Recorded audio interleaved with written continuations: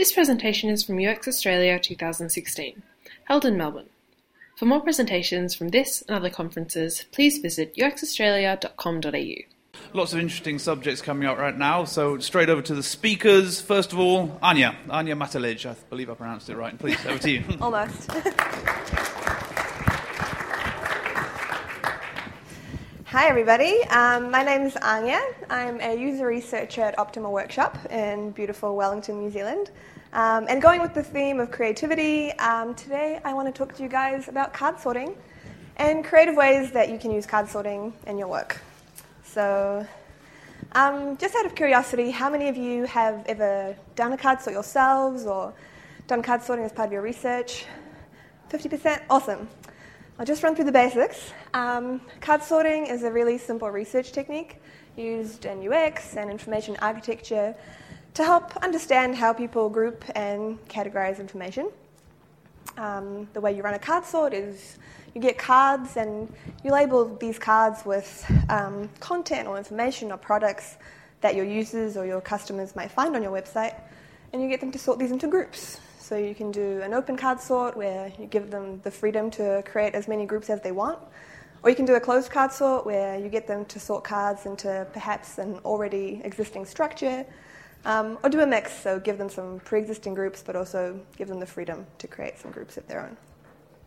So why do we actually do this? The answer is very simple. We all conceptualize the world very differently.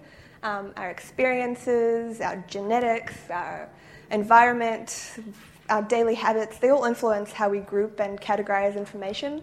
So to be really user-centric in design and design websites that are really intuitive and make information easy to find, we need to make sure we're designing something that can be used by a lot of people and makes sense.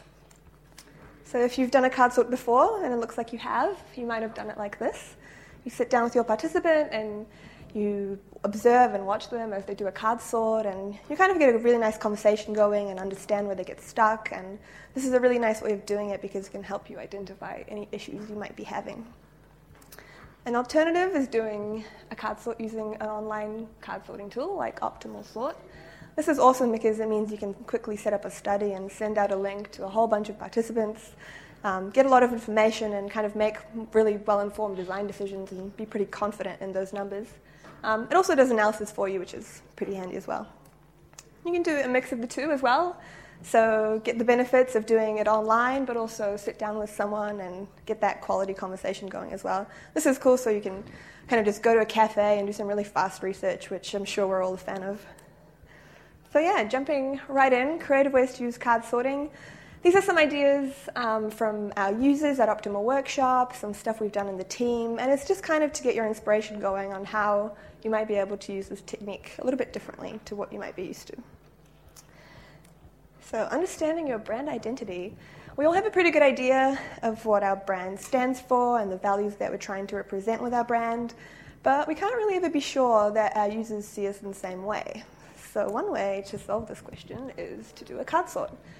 You give your users or customers a whole bunch of adjectives and you figure out if your company is that adjective or not. And we actually did this at Optima Workshop last year. And it was an awesome way to get our customers engaged and figure out how they actually see us. And it was cool. It helped us feed into marketing and communications and just figuring out what kind of voice we should be having with our users and what our tone can be when we communicate with them.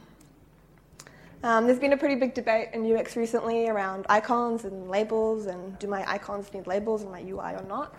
And one way to get an answer is to do a card sort with existing labels or with existing icons or icons that you intend to use in your interface. And you can understand if what you're trying to communicate through your icons is actually making sense to your users and make some design decisions around that. Quick tools are an awesome way to get your users to achieve their goals faster when they visit your website. We often see this on postal service websites or government agencies, where a lot of the time our users come onto our site with really predetermined goals in mind and they know exactly what they want to achieve.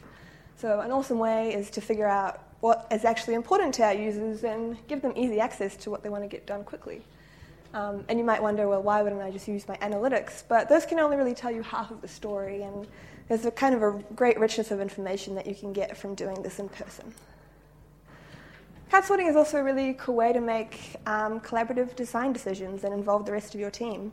So at Optima Workshop, our designer Keisuke actually used card sorting to figure out if his designs were communicating actions as intended. He sent this out to the team and got some really fast feedback that kind of fit into his designs really early on, and he was able to just kind of figure out if he's on the right track or not.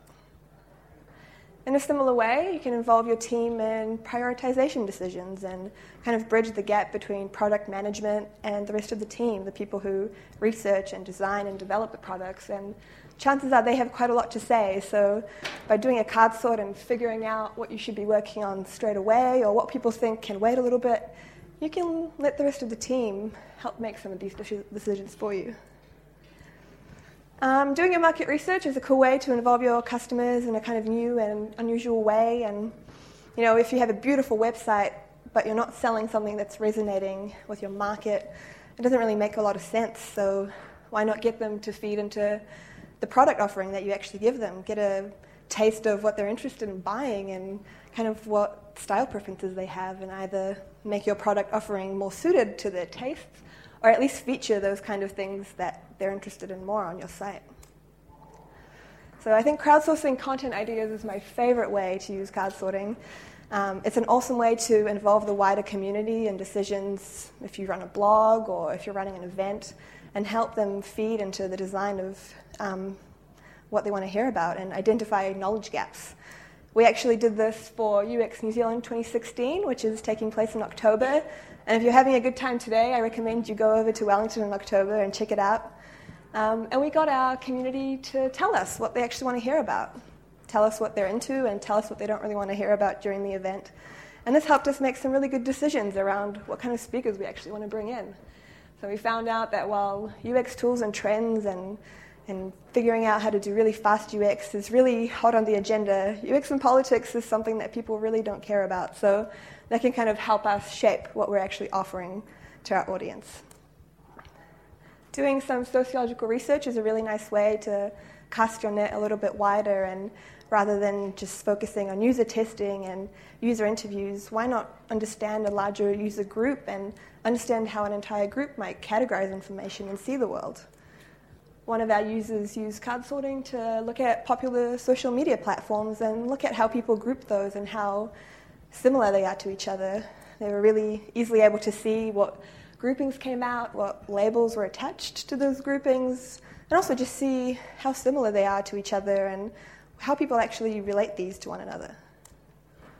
With card sorting, you can basically categorize anything. So I'm sure we've all seen the example of card sorting explained through a bookshelf where you have a whole bunch of titles and you can arrange those in different ways and people might think of things differently. But why not go beyond that and focus on card sorting your physical world as well, from items on a restaurant menu to a pantry to an entire supermarket full of goods. Wherever you have a whole bunch of things that somehow need to be put in order and put into categories, maybe card sorting can help you out with that. So card sorting is really simple. It makes a lot of sense. It's engaging, and it's actually pretty fun. It's a lot funner than just doing a regular survey. You have a lot of options. The ones I've talked about today can kind of only scratch the surface. So you can really have a lot of fun with it. You can involve your team. And I want you to think about perhaps a problem or a question that you might have in your work today, whether it's around getting feedback or generating ideas or just figuring out where your team's thinking is at. Have a think around how card sorting might be able to help you out. Cool. Thank you. Hello. Thanks, Anya. We hope you enjoyed this presentation from UX Australia 2016. For more presentations from this and other conferences, please visit uxaustralia.com.au.